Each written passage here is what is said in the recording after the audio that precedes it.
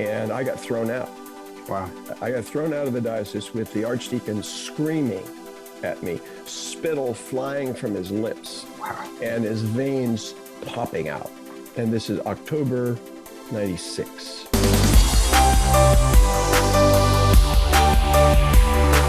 Welcome to the Stand Firm podcast. I'm Nick Lannon of Grace Anglican Church in Louisville, Kentucky, and today we have a special guest on the show.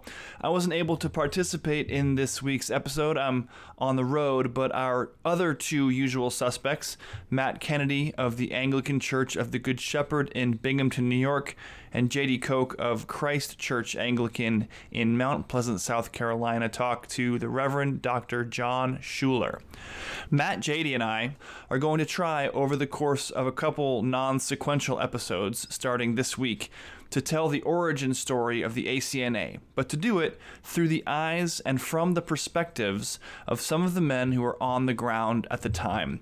And you're in for a real treat in this first conversation with John Schuler.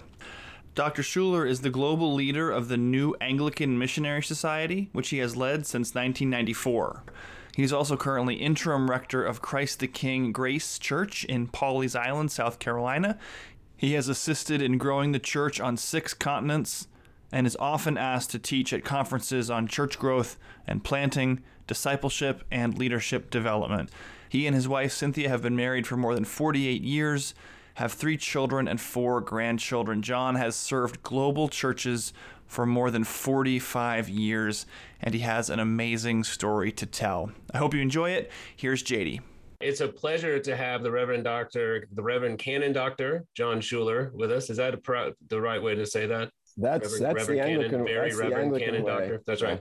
John is well, Nick already did all this. We don't have to go through that, but it's great to have you with us, John. And as a church historian, as a long-term ordained clergyman, as a friend, as a mentor, as a scholar, there's all sorts of wonderful reasons to be excited about your presence here today. And we're just glad you're here. Welcome to Stand Firm. Hey, thank you. It's wonderful to be with you guys. I admire what you're trying to do. And I listen to you, and sometimes I agree with you. So you're the one. More well, often than not. Do tell. Yeah. So you mentioned that you had listened to one particularly that we were talking about the ACNA, and that's when you furiously contacted me in order to set the record straight. So we're here to let us know what's really going on. So it's not that I know what's really going on, but I've been at it longer than any of you 3 guys. I was called to the priesthood in 1968. I was all of 22 years old, and my first day in seminary in Lexington, Kentucky, when there was a small Episcopal seminary in Lexington. I lived in Kentucky. I was teaching school, and the bishop of the diocese, William Robert Moody, gave the opening sermon at the opening convocation for the seminary year, and he just had come back from Lambeth, 1968, and it was his 3rd Lambeth. He had been the baby bishop 30 years earlier. And what I remember very vividly, not understanding it at all, being a kid that was raised in the church, but he said that there were voices at Lambeth 68 that worried him. He was concerned for the Orthodox witness of the Anglican family at Lambeth 1968. And so that sort of seed went into my little head. I wasn't thinking at that time, or dreaming even, that my priesthood would go in the directions that it has. But I was able, when I finished my theological training, to stay on in England and do a church history degree at the University of Durham. So I've just always been intrigued by the history I'm living through, and became aware of, and first did not like, and was quite resistant to the movement for renewal that emerged in the 60s, and then kind of began to sweep the Anglican world pretty extensively in the 70s.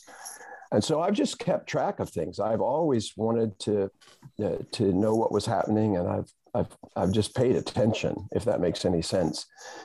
But I became a missionary priest in England. My international experience there just changed the trajectory of my whole life. And so most of my years, I've not been in a scholarly environment. I've tried to keep my oar in. I've been an adjunct prof at Nashotah and at Gordon Conwell, and a place called CIU here in South Carolina, Columbia International University.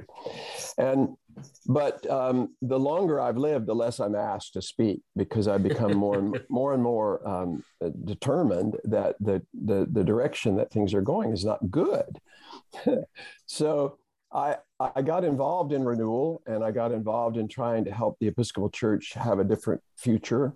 And I gave my very best to that for really, I would say, for 30 years. But by renewal, you mentioned I was raised in the Episcopal Church. I was born in 1971, but I wasn't I wasn't around maybe during the beginning of, I think, what you mean by the renewal movement. Yeah. But I remember very, very clearly when I was in my single digits, people coming through and our church down in Corpus Christi, Texas, with tambourines and we had something called a happening, or not a happening, it was something else. It was some I forget what it's called. Alive? Was it Faith Alive? Maybe it was Faith Alive, but it was a whole weekend. Yeah, Faith Alive. Yeah. And after that weekend, everything changed about the church. It was a very different church after that weekend. The music was different. The ethos was different. I was a kid, so I didn't know why or what exactly had happened, but people started acting differently and strangely. I remember. Yeah. It was just is the renewal movement you're talking about? Yeah. It has Matt. It had many streams, but Faith Alive was a big piece of it, and an early piece, and that was more of an evangelical emphasis. That is, it was really not what we would later call charismatic, but it was definitely wanting to bring the gospel of Jesus Christ forward and to get people to make a decision to yield their lives to the Lord in a very concrete way. And it was associated with the changing musical environment of America. You guys wouldn't, it's just hard to realize how much things changed in the 60s, but there was just this sweeping through of new excitement, new life, new hope. It was focused on the Lord. It was focused on Jesus and music. And then it became a battle. Texas was ground central really for several of these things.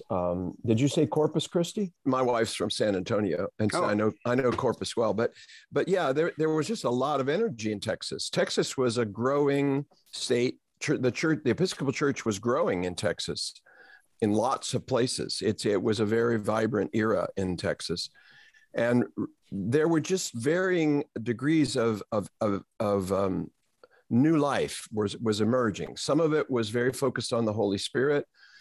Some of it was focused on imitating renewal movements in the Roman Catholic world. Cursillo really, came out of Spanish Roman Catholic emphasis for a new beginnings. And Faith Alive, I'm not sure of the exact origin of it, but I think it might have grown up originally in Texas. So there was this newfound sense that something old was being made new. Can I say just from outside the tradition, or our tradition now, as it were, that was not limited to, as you well know, the Episcopal Church or the Roman Catholic. There was because I went to a little Baptist church named Laura Lee Baptist Church down in Baton Rouge, where my only baptismal certificate is me dried and wet. There's 2 pictures of me. And I'm like, that's me, I promise. But, we had the similar experience, Matt. Like, my parents went on a conference out in California with a bunch of other people, like the elder board or whatever, came back, and then all of a sudden we were in like much different place, tambourines and guitars and maracas and all sorts of stuff. And so again, I have positive memories of that by and large, but it certainly was young and formative. And interestingly enough, one of Liza, my wife's formative memories of her childhood was driving all the way from Raleigh to a church in Versailles, Kentucky. You know, the high court of Versailles, St. John's. That's right, where they had a Faith Alive weekend, and it was one of her sort of formative single-digit childhood memories, because it was this massively long trip for a child to go to something called Faith Alive, and there, it only takes a spark to get a fire going, all the songs. But so anyway, not to take away from you, John, but I think it's fascinating that your life is overlapping both within and without of the Episcopal Church, or the Anglican Communion for that matter, this sort of worldwide renewal. And so we find ourselves, continue to sketch out the trajectory. I'll try to be quick, and that's not easy for me, the talker and the historian in me, but there was an ecumenical lay renewal movement in the 50s that was across denominations, and Faith Alive and another group called Faith at Work both emerged in that era. And then the charismatic movement began in California in 1960 with Dennis Bennett, who was an Episcopal priest, and that moved quickly through lots and lots of Episcopal places, and then spilled into the Roman Catholic world and went global. It was really quickly an Anglican reality all over the world. Some places resisted, some places welcomed, but it started to change the face of the church pretty significantly for some who were affected by those things. And what it brought to the fore was the Holy Scriptures and a personal relational walk with God, knowing the Lord in a way that you hear his voice. I mean, you're not just sitting there and someone tells you, but that sort of that inner reality of a heart baptized person, where you're. So that was moving around the world, and I didn't like it.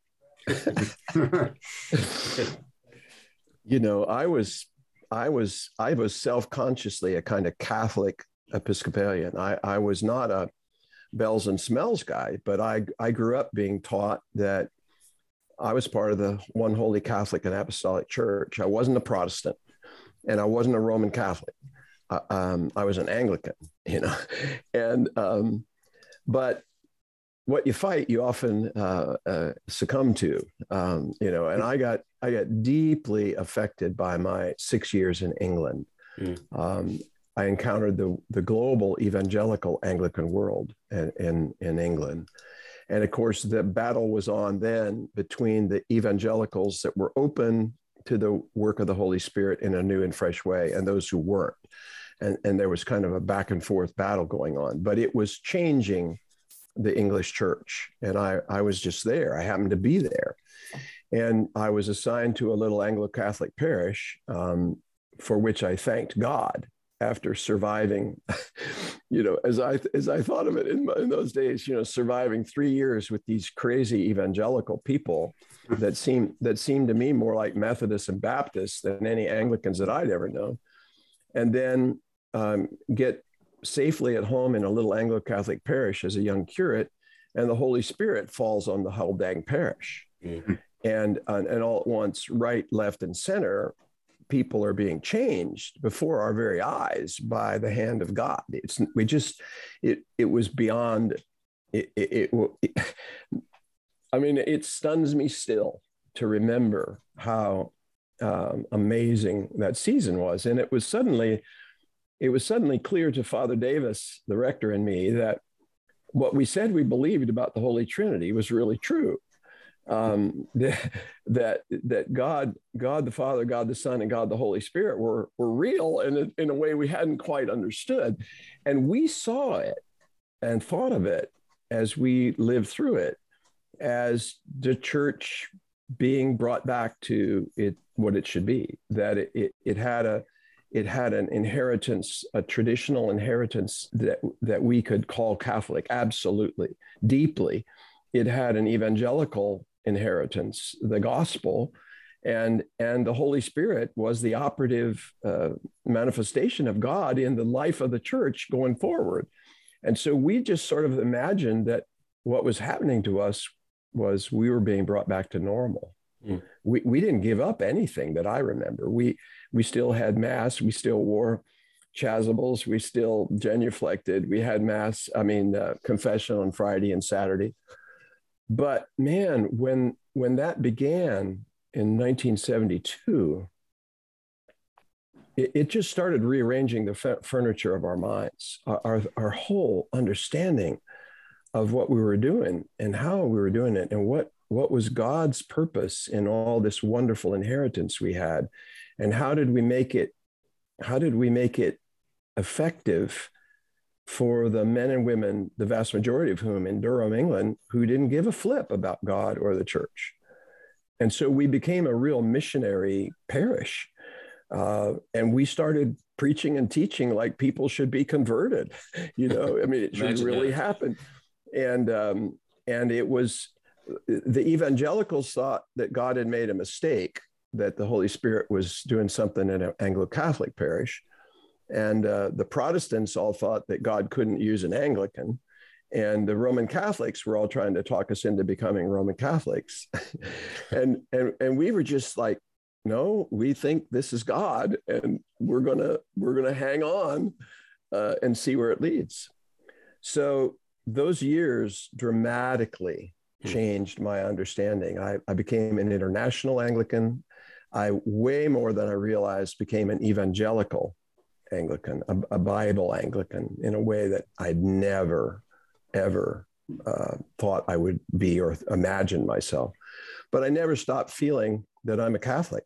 I'm a Catholic Christian, and I'm an Anglican, and that's my inheritance. That's my life. That's how God called me. That's what I've lived my life doing. But when we came back to America in 1975, to the Diocese of Southern Ohio, I'd become very missionary sensitive. How are we doing? What's going on in this diocese? What parishes are growing? Who's declining? Where's the population changing? Is anybody starting new churches? And I found that when I started asking those questions, I started being pretty unwelcome. And I remember being confronted over and over and over with we're not focused on quantity, we're focused on quality, and we didn't send you to England to get a PhD to come back here and talk like a Baptist. And I got accused of talking like a Baptist because I was like convinced that go and make disciples was like the mission. This is the mission. So, and I discovered in 1975, 76, that the Episcopal Church had declined every year for 10 straight years, numerically. And then when I did more research, I began to realize that it peaked as a percentage of the population in 1915. That from 1815 to 1915, the Episcopal Church grew every single year as a percentage of the population of the United States, which is, if you're in business, that's a really wonderful piece of data. But in 1915, it leveled off. We kept growing numerically, but as a percentage of America, we were plateaued. And in 65, we began to decline. And that's still true in 2022. Not just for the Episcopal Church, but for the Anglican witness in North America and in much of the developed world. So I was hugely sensitized to missionary challenges and issues in North America, and threw myself into it. The way the bishop dealt with me was to put me on the evangelism committee. To be put on the evangelism. You think somebody should change, then you go do that thing.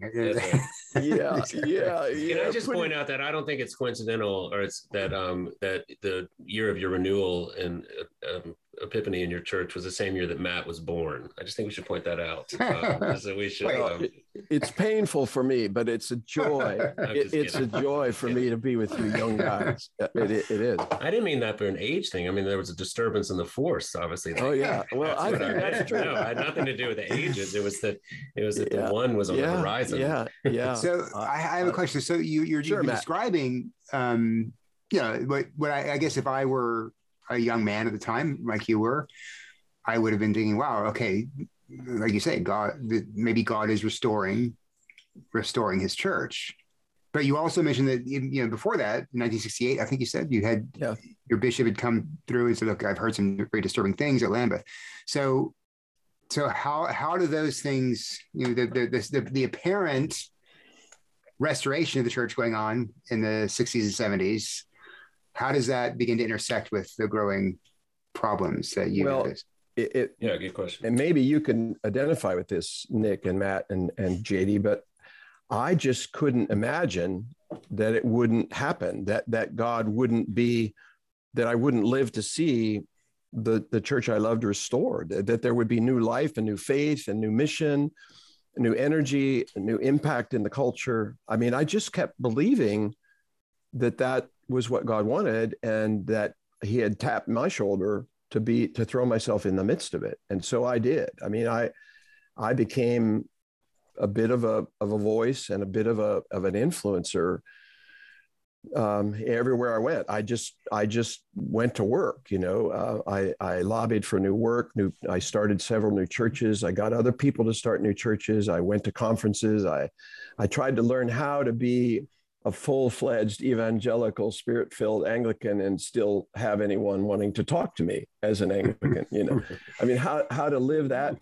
And I didn't see, I had no appreciation in those years for the role of culture as the container for authentic Christian faith, and how much the norms that I assumed would be the signs of effective restoration, new life, were cultural, Anglican culture. I didn't see it at all. I didn't. So I think I was an idealistic, hopeful, we can turn this ship around kind of guy. And I tried to work the system.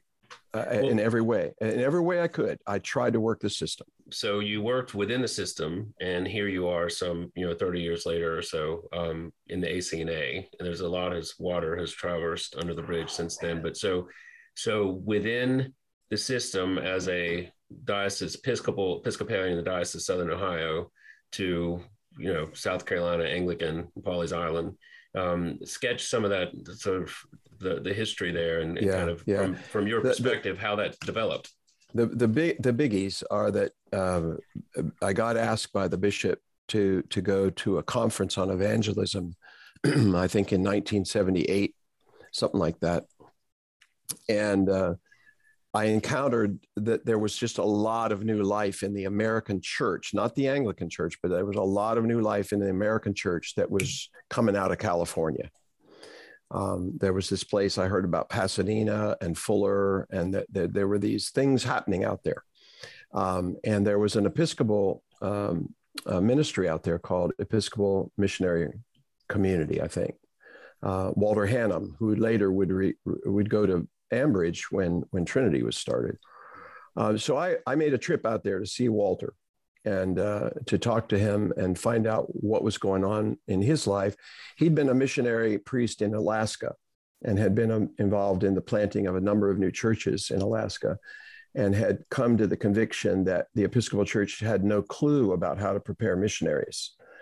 And so decided to form a little ministry that would be a training year or a training season for men and women that were being called to go overseas, which still in the 70s, there were a half a dozen people a year coming out of our denomination that went overseas. It was a tiny, tiny number.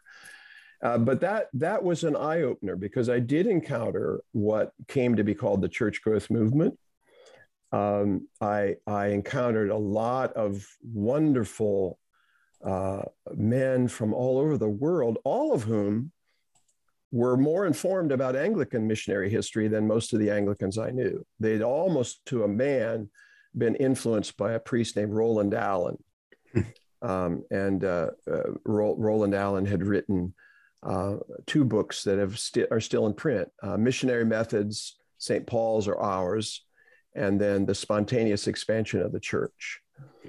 And I think the latter was 1927 when that was published, and the other was earlier, maybe 1910. But here were all these guys from all over the world telling all these amazing stories of God's hand on the church and new life all over the world. talking to me about an Anglican priest and the influence he'd had on them. And that was just a seminal era for me. I had read Roland Allen in theological college in England, but I hadn't really taken it in very well because I was still fighting the evangelicals. And so that's a big turning point, 1978, 79. And in that moment, I came to start to see that larger parishes could buck the tide. And so I started thinking a bigger parish is better. And how can some of the bigger parishes help turn this Episcopal system around? And it was around that time I got called to Knoxville, Tennessee. And I took over a church that for the Episcopal Church in those days was sizable, 1,000 people on the rolls anyway. And I began 75 on a Sunday. No, that wasn't true. It was about a 400. It was like a 400 Sure. at 440 at 3 services kind of place. And Right. but it was full of itself, and it was growing, and it was well positioned. And so for the next 11 years, I rode that horse, and we just got stronger and stronger and stronger. And that gave me the ability to have influence in the diocese to some extent around the country. And so I traveled a lot. In those years, I spoke and preached and taught for a new vision of the future, a missionary vision. I got a lot of traction for a while. But in that season, I began to be more and more convinced that we had doctrinal problems that ran deep. And that the growing liberal revisionist element in the Episcopal Church was gaining the ascendancy. I think I fully grasped that in the 80s, that Edmund Browning was intentionally leading the church astray.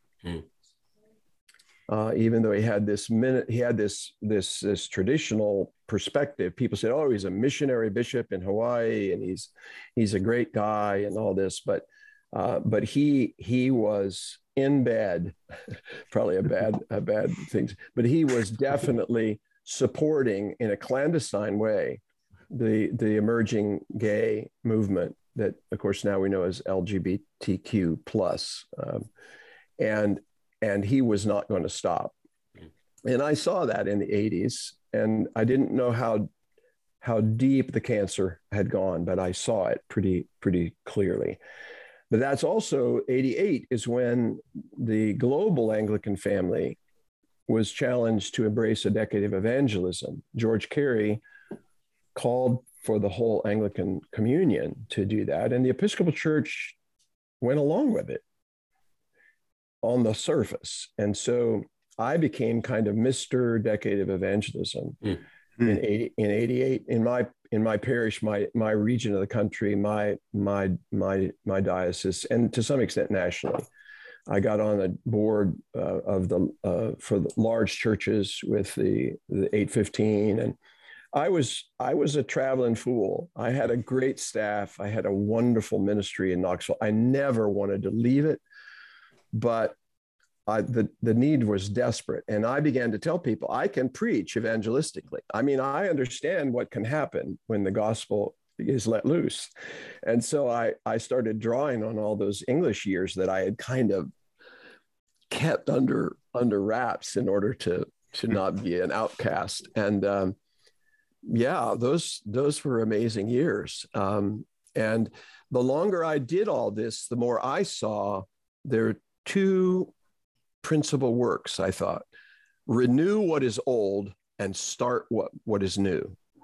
And I got clearer and clearer that I was not welcome to renew the old in most places. But I seemed to be given some real grace from God to start new things. And so I went from lobbying for, preaching for, teaching about new church planting to becoming Mr.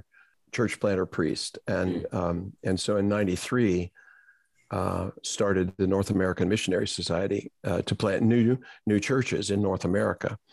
And but my doctrinal convictions ran so deep that it didn't take long for most of the Episcopal Church to not be interested in what I was trying to do. And I came to the conviction at that time that we could start new churches faster than the liberals could kill the old church. That I really thought we could. Well, here's what I want to ask, John, is like okay, so it's fascinating to me that you opened with an anecdote from Lambeth 68. And then, of course, we have Lambeth 98, which was an altogether different animal. But so in the early 90s, I was there. Right. Well, I want to hear this. So in the 90s, this is what I'm interested in, because I was coming into the Episcopal Church the late 90s. So 98, 99, really 99 was when I came. But I have done some research, and 98 Lambeth was when I was still fresh and hot when I joined, and it was shoved in my face as this is what was Anglican. Like, don't worry about what's happening in the Episcopal Church. This is Anglicanism. So in the early 90s, you were obviously encouraged by something, and yet by the time 98 came around, the entire communion felt it necessary to clarify these issues, and then shortly thereafter, we know that the Episcopal Church just completely rejected it. So, like, help me or help us get a sense of what were you hoping to have happen that didn't happen in the 90s, and then as a result of what didn't happen, how did we get to, or what and how did you get on the other side of that hopefulness turning into what else can we do with this church? That's kind of, that make sense? Yeah, it does. NAMS was begun by Alden Hathaway calling it into existence. Alden, I love Alden. I just saw him a couple of weeks ago. He's still alive, but he was Bishop of Pittsburgh. He was very identified with the renewing forces in the Episcopal Church. And of course, he was the bishop where Trinity had been planted. And he and I came together saying the same words and meaning different things. He said, we need a North American Missionary Society to plant new Great Commission churches in North America. The same way the South American Missionary Society is planting new Great Commission churches in South America. And I thought he meant new Great Commission churches. and what he meant is new Episcopal churches that are Orthodox. And we didn't see that at all clearly, because we were saying the same language, right? Within weeks or months of starting NAMS, 37 dioceses in the United States asked me to come and speak about what we were doing and why. And so I was engaged in conversation with 7 bishops about forming a partnership to assist them to gain a church planting vision and begin church planting work. And then I got invited to Little Rock in 1996. And a group of laity, wonderful bunch at the cathedral, wanted to start a new church. And they called their old friend, Ed Salmon, who was then at that moment bishop in South Carolina, and asked for some counsel. And he said, well, you guys need to call John Schuler. Because by that time I had moved here. I was in Ed's diocese. He was my bishop. He was blessing the work. And so I engaged these people with great excitement, only to discover their bishop didn't want them to start a new church. And I said, well, then I can't come.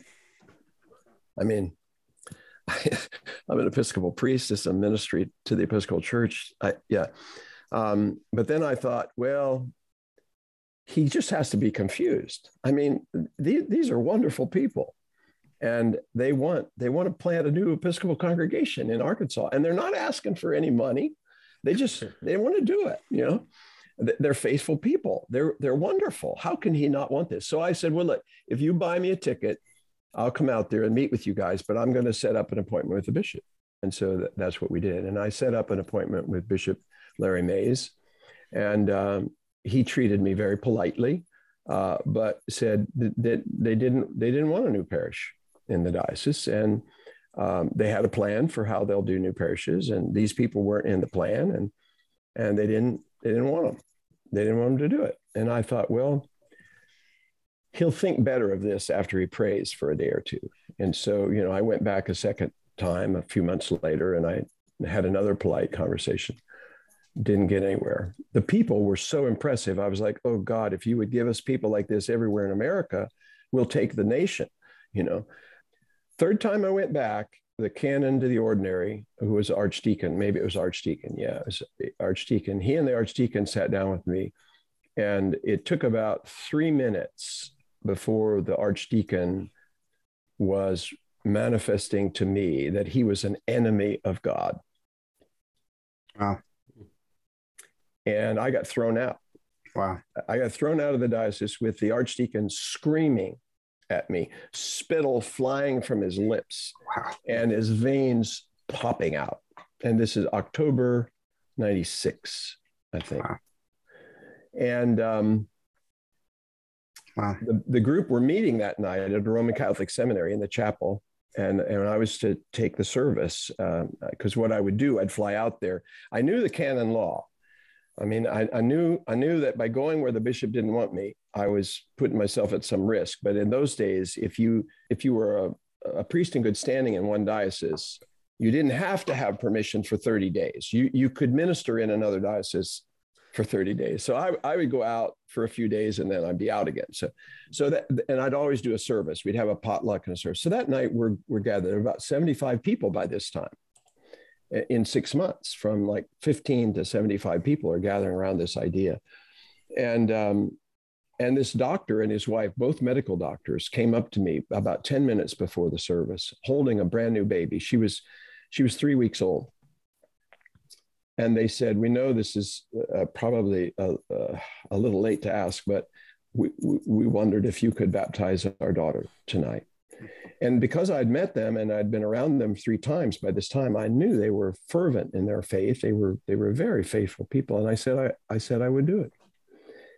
But when I took that baby in my arms that night, I suddenly thought, when I baptize this baby tonight, I may never be welcome in the church of my birth for the rest of my life. That thought just came through me. I mean, I could almost cry when I think about it right now after all these years. But I baptized that baby, and I went back to South Carolina, and the board met about 2 weeks later. And I told them what had happened. I'd been keeping them up to date. And I said, we're going to have to decide if we help these people or we don't, because the bishop is adamantly going to resist us. But I really think the Lord is with these people. And how do we tell them no? And so the board grappled with that, and the board voted to allow me to help these people start a new church in Little Rock, Arkansas, at which point one of the bishops on the board stood up and resigned from the NAMS board. Wow. He was the bishop of West Missouri at the time. I can see his face, but I can't remember his name.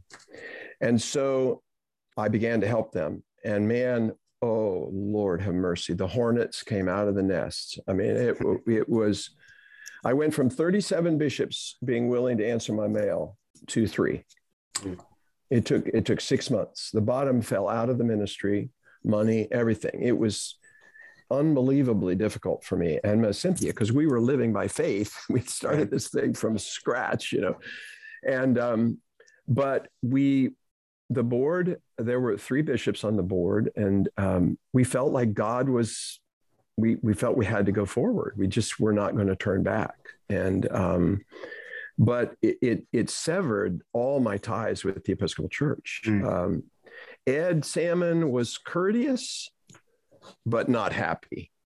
And by 97, the General Convention in 97 was in Philadelphia, and Browning would be finishing his run. I think I'm right about that. I can't remember. I might have my presiding bishops confused. But anyway, there was going to be an election of a new PB, and there was a conservative candidate from Southern Ohio, an African-American, and then the Bishop of Chicago, who was a complete revisionist. And I went, had a booth and all that stuff. I was at the convention. Did you have some name tags and little flyers and things that you can? Handing out stuff. Right. I'm with NAMS. I was a deputy. I was a deputy in '94, and I think that's when I thought, I'm not going to live to see the Episcopal Church turn toward Orthodoxy. I think in my heart I felt it in '94, but in '97, when they elected the revisionist, and the conservative crossed the podium, across the stage, and gave him a big embrasio. I mean, like, okay, you won the election, And I was like, we got to walk out of here. I mean, we have just elected a man that is not faithful. And the bishops know it. They know it. It's not a secret that the Bishop of Chicago is probably bisexual, in a relationship with a man and a woman at the same time, married and also having a clandestine relationship, and has a diocese full of people who are all over the map. And I kept thinking there's going to be somebody in this House of Bishops that says this won't stand. I'll reconvene across the street with anyone that wants to meet for prayer. But this is, and no one like. Well, wouldn't that have been something? Goodness. Well, believe it or not, we all thought John Howe was going to do it. We all believed John Howe would do it, and he disappeared. John, if you ever hear this, I still love you, and so I'm not trying to rag on you, but he was so chagrined. He was so depressed. He literally disappeared. We didn't see him for the next couple of days at the convention. He was not anywhere to be seen. And I left that convention going, it's over. It's over for me. I cannot be faithful to the Lord in the way that the Anglican family has taught me to be faithful and remain in the Episcopal Church. So I suggested we form a ministry or a group. We just get together. I said, let's get the 50 rectors. This is how foolish I was. Let's find the 50. You could have gone for 70. That would have been more. Let's go for the 50 rectors in America, in churches large enough that they can resist the diocesan system, who are gospel men and who have been there at least 5 years, and their parish won't turn on them if they make a bold stand. And so we went after that number. We got 28 guys, and they flew in here for 3 days to South Carolina, and we prayed and talked. And out of that, we formed what was called the First Promise movement. I remember that. And we took our stand on the 79 ordinal, where the very first question that a priest is asked when he's ordained is, will he be loyal to the doctrine, discipline, and worship of Christ, as this church has received the same? And so that comes before then, and be faithful to the Episcopal Church and its canons and all that. And so we said, we're going to stand on that, because we're being asked to do what is contrary to the doctrine, discipline, and worship of Christ as the church received it. And so First Promise was born, and within days, guys were in shock. Nobody imagined what started happening to the guys that signed. And one of the rectors of the largest church in America had signed, but by the time he flew home, he asked to be removed from the list. And if you're listening, you know who you are. And so, I mean, I think wisely he recognized, holy crying out loud, we are in deep doo-doo. And he didn't want to lose his church. And I don't fault him for that now. But at the time, I thought kind of felt a little disloyal to the rest of us. But like, we were who wants to jump first? I'll be after you. Yeah, we were in so much trouble so fast that I recommended that we ask for Archbishop Moses Tay's help. And Moses Tay was the Archbishop of Southeast Asia, Bishop of Singapore. And I knew he was bold for the gospel and was adamant about orthodoxy and faithfulness to the scripture and the historic formularies of the church, and was in a province that didn't ordain women. And so we made a trip to Singapore, and 3 bishops and me. And it was a major turning point. And so in '98, while in Singapore, the Archbishop said, would your bishop in South Carolina let you come under my care and would your board let you do some ministry out here? I said, well, of course. And I said, it's a praying board. And, but I mean, what would you want me to do? And he said, well, sometimes a bishop has special needs. That's all he said. And I said, well, I have a praying board. And so a week later, he asked Cynthia and me to move to Thailand and take over Christchurch, Bangkok. And then after saying yes, after 3 or 4 tumultuous days in our life, he called again and said, would Ed Salmon send your letter? And I didn't understand it, but I said, Bishop, why would he send I'm not going to, because he was asking me for a short term. I was going to be there between vicars. Okay. And he said, well, if your bishop will let you bring it, I could keep it. And he didn't have to say another word. I suddenly went, oh, I can go anywhere in the world as an Anglican priest, and I can preach and teach the gospel. And if they don't like me, I'll just take it up with my bishop. And sounds familiar to some of us on this call, not me. And so the iceberg parted. I mean, it was like in 96 I was on one side, and on 98 I was on the other. And I never looked back. And I left this diocese in 98, and I stayed away canonically until 2018 because I never had a problem again. And God was making the work of NAMS global. That was an undercurrent I haven't even mentioned, but our work was expanding around the world. And so it just took me out of the battle, right? In a way. But my work in North America just died when we began to help Little Rock, and it's never recovered. I mean, I still can call most of the bishops because I knew most of them when they were a lot younger, and they'll talk to me, but they don't ever ask for they've never wanted NAMS to have an active role in North America. But I kept watching. The historian in me is like keeping track of everything. And in 2000, it was decided to make 3 bishops, and the Anglican mission would be formed eventually with 2. And I was in the midst of all that and watching it happen, and then watch the division that started to occur between the mission and the world of Bob Duncan. I was in seminary when that happened at VTS, and wow, the outrage expressed by every professor, all of them. We heard it in Daily Chapel. Don't be part of this group. This group is so divisive and schismatic, and that just increased my admiration of you guys. So I wonder what. So I'll tell you. I do have a question. I want to just say my admiration for you is high, even though I've never been with you before today. But I thank God for all 3 of you guys. I do have a question about something. I remember what I was going to ask earlier. One of my former colleagues from Stand Firm, who no longer writes for us, but who's still a good friend, she always thought that one of the reasons why the movement for, I guess, Reformation, renewal, or whatever in the 60s and 70s didn't take hold is that the progressives, I use that in scare quotes, the progressives knew how to work the system. Absolutely.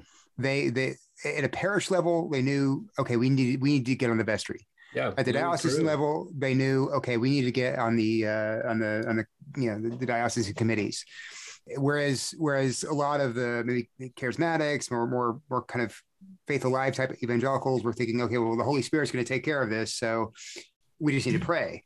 And so no one was willing to do the work of the political work, very political work of getting onto these committees, putting people forward for elections, those sorts of things. And so we lost the structural battle because we weren't really willing to fight it. Would you say that that's a good I think that's very fair, Matt. I think another element, Albert Mohler spoke about this morning on the briefing, that there's still an opportunity to make a difference if Christians don't just be so passive as all these changes are happening around us. But I definitely think that was true. There is no doubt in my mind that we have lived through a devilish takeover. There has been a spiritual takeover from darkness. Darkness has taken over in places where light is meant to prevail. And that was going on long before most people knew it was happening, much longer than people realize. And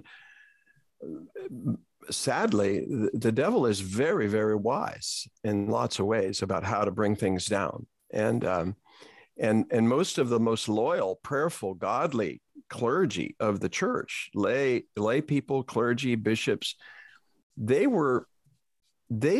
couldn't conceive that people were doing the things they were doing behind the scenes in the dark.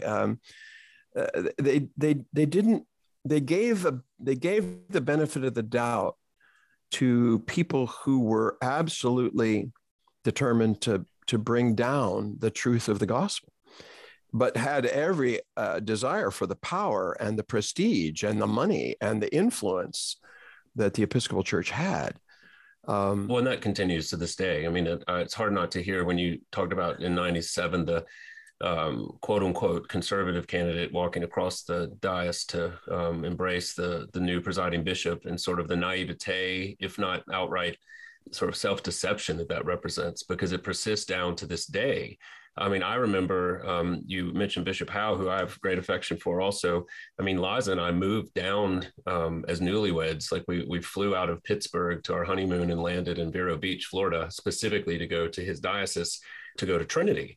And I was shocked that when I arrived at Trinity, that not every single, quote unquote, conservative bishop refused to send their students anywhere else but Trinity. And that they had this kind of, I don't know, the same similar, I think in retrospect, it has to be seen as naivete as to the effect of a non-Orthodox seminary on the formation of a future clergy, because, across the board, the bishops who had the authority, as far as I can tell, one of the main responsibilities they have is gatekeeping for future clergy. And the fact that, even my class alone in Central Florida, which was a strong diocese, we were, 2 of 15 who had gone to Trinity. And, you had EDS, CDSP, all these other schools. And fast forward 20 years and you see, that fruit of that, in part, is that you have this dilution or compromised witness, for the very least, of many of the people who started their journey in otherwise conservative dioceses. I mean, I remember Steve Knoll wrote a article which was very influential to me back in the early 2000s, where he basically said if all of the conservative, quote unquote, conservative bishops in the Episcopal Church would endeavor to simply refuse to let their seminarians go anywhere else but Trinity or Nashotah, I don't know if he said Nashotah, but certainly as someone who worked and helped form Trinity, then perhaps we got a shot. Maybe we have a fight. And I think, we can second guess history all we want, but certainly that wasn't tried in any significant way. And what we see, John, this is what I'm getting to, we see in the ACNA, again, I'm not necessarily saying everyone should go to Trinity, although I am on the board and I do love it and I'm a graduate. So there we go. I mean, but nevertheless, I think that we have to learn something from the history of the past 50 years with respect to the optimism and then the fracturing that should inform our formation, especially going forward. And our concern here on Stand Firm as practitioners and, hopefully we'll be speaking to much younger men than we are someday, still in the same church, being grateful that our grandchildren are being catechized and raised up in the Anglican tradition. But that's certainly not guaranteed. I mean, the gates of hell won't prevail against the church, but they have against many denominations and very well may against ours, but for the faithful, courageous witness of Anglicans going forward. And so to that end, John, you know, we got to get you back for another hour on the years between 2003 to 2018. But given what you have seen, what you've experienced, if you could leave us, the people picking up the baton and moving forward, something of your challenges, concerns, and opportunities for the ACNA as you see them. Yeah. I'm sorry, I've probably spent too much time getting to where we are, but there's an awful lot more to say. This has been fascinating. I want to say that again. It's hard to keep me and Mac silent for so long without us. I was telling JD before we all convened that in 1991 I came home from a sabbatical in the Holy Land, which means 3 months in England. I was in England for 3 months. I came back and went immediately to a conference in Colorado in order to hear a man named Peter Drucker, who had begun to have some influence on my life by reading some of the things that he was writing. And I wanted to hear him speak. And the conference was titled The Church in the 21st Century. And it was 1991. So one of the things he said that night that changed me forever was he said, the 21st century is already here, gentlemen. It's a calendar date. Everything that's going to shape the 21st century has already begun. It's already in play. And we're facing an epical shift in the culture of the world, unlike anything that's been seen before, although there are examples of it. And when these great shifts happen, a number of things are true and a number of things aren't. And then he kind of went on, but he eventually said to this room full of pastors, I think, the only Anglican in the room, but he said, you gentlemen have 3 things to work with going forward if you're going to be faithful to Christ. You have the eternal truth, you have the available tools, and you have the culture you're given, and you have to be found faithful. But here's the kicker: all the major institutions and organizations of the world are built on presuppositions that are no longer true, and if they don't restructure in the light of the new realities, they're all going to die because the ground has shifted. And I sat in that room that night and I thought, that is true of my Anglican family. We are operating globally on presuppositions which we never talk about, we never think about, we don't discuss, that are no longer true. And our systemic breakdowns are related to the fact that we're not culturally connected to what we're actually living in a way to make a difference. And it really set me on a very different trajectory as I thought, prayed, read, started to try to understand culture and the influence of Anglican culture. You know, J.C. Ryle as someone that had a real impact on me by reading years ago. And I remember him talking about the prayer book, the assumption that he called it the charitable presupposition. The charitable presupposition of the Anglican family of the church is that if you come on Sunday and you say these prayers, that you believe them, you know, but you believe them. That's a charitable presupposition. You know, if you kneel down and make your confession and then come to communion, we charitably presume you've repented and you should come. And I think that charitable presupposition, even to this day, is still crippling our family dramatically because doctrinally and culturally and theologically, everything has shifted. And so we want to keep, this goes back to the birth of ACNA, in my opinion.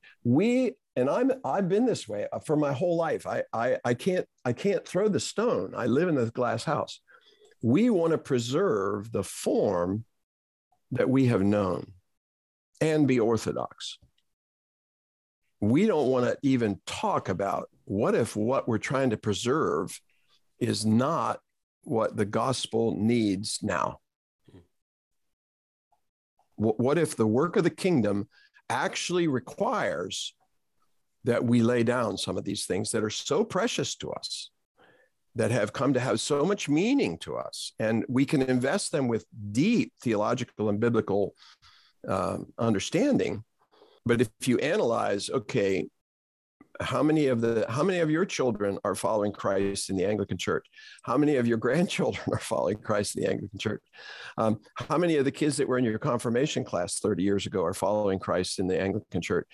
How many of the dioceses of the country are growing because new converts are coming to Christ through their efforts and their witness?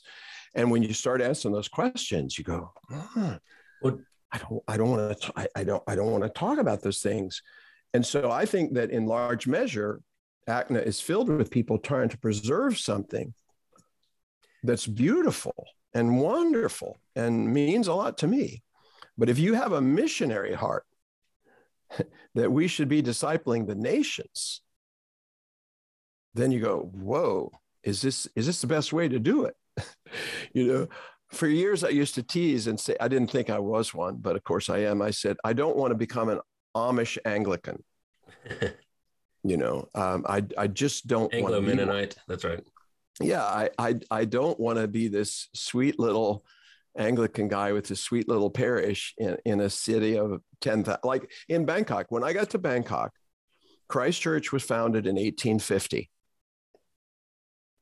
I came in 1998. It was still the only Anglican church in the nation of Thailand. Bangkok had 50,000 people when the congregation was formed. When I was there, Bangkok was 12 million. But everybody that went to the Christ Church was just delighted to be worshiping with other Anglicans on Sunday morning. And they actually liked it if I preached the gospel, or at least some of them.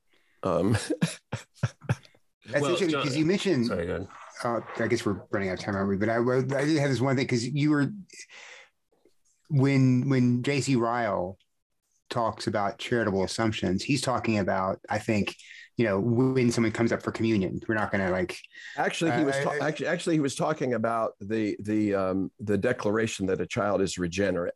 Oh, okay. Yeah, right. That's right. Because it was in his baptism pamphlet. That's right. But we're not. So I think what you're saying, correct me if I'm wrong, but is we need to always preach the gospel as not assuming that even our own people understand the basics of the Christian faith. I mean, we want to work through the text and that we're given on a Sunday morning, but if we just assume that our people, even if they've been there for 20 years, understand that they have nothing to offer of themselves, and that their hope lies only in the work of Christ, the person of Christ. If they don't get that, and they may not get that, we need to keep that front and center, no matter what our churchmanship is. That's the main thing. Is that kind of what I think that's true, and I think that's one of the lasting influence of the evangelical awakening of the 18th century in my life, and that is the coming to the fore. And I think that was also true in the Puritan era. I think the coming to the fore of the need for personal conversion, that to be born again, to be born again of the Spirit of God, is not something that happens because you were brought to the waters of baptism as a baby. That's not wrong to have done that, but that if you assume, therefore you're a Christian, these people are Christians, they were baptized, and so we don't have to think the way preach the gospel. Your question. Well, you're getting, John, to I think that that which is being attempted being preserved both in the Episcopal Church and the Anglican, the ACNA, and the Anglican Communion, for that matter, to its detriment, has less to do with specific manifestations and more to a general sort of posture over against the world, i.e. friendship with the world is what they value more than all. Politeness, sort of respectability, a seat at the cultural table. And, we know for a fact from James, that the quickest way to become God's enemy is to seek favor and friendship with the world. I mean, friendship with the world is enmity with God. And again, I'm not saying that we go out and we try to shock and awe and horrify people with our lives. But, as we've spoken numerous times here, if, for instance, some of the founding documents of the ACNA with respect to the great cultural controversies of the day were simply upheld and explicated, namely the authority of Scripture, the uniqueness of Christ and God's design for men and women with respect to, all of their relations, well, that's going to put you at enmity with the world very quickly. And to the extent that we see people in the ACNA who otherwise should know better, like these are our founding documents, these are the, we're listening to the history of the struggle. We have all, to various degrees, as we said before, borne the arrows, slings and arrows, and yet here we are, still wringing our hands over crosswords, sideways glances, and otherwise contemptibility from an unbelieving world toward our church. And so I think, again, John, there's so much more we could say about this. And you are a dear friend and an inspiration and a mentor and all the things that one would want to have from an older priest talking to a younger priest. But we are, hopeful for the future, and we are, we're committed to the standing on the shoulders of giants, and are, of course, not sure of what the future may bring, but we do know that in whatever way, shape, or form, courage and commitment to the gospel will bring forth fruit. Yes. For the Lord's promised his that the harvest is plentiful, and the laborers are few. Amen. I think we're alive. I'm convinced we're alive in a time of global reformation. I think the church in the world everywhere is being challenged. It's not unique to our denominational family. And the question that we faithful folks have to ask is, well, what does it mean, Lord? What are you wanting reformed? What parts of this might need to be reformed, might be getting in the way? Somebody said to me a few years back, you have a perfect system for the results you're getting.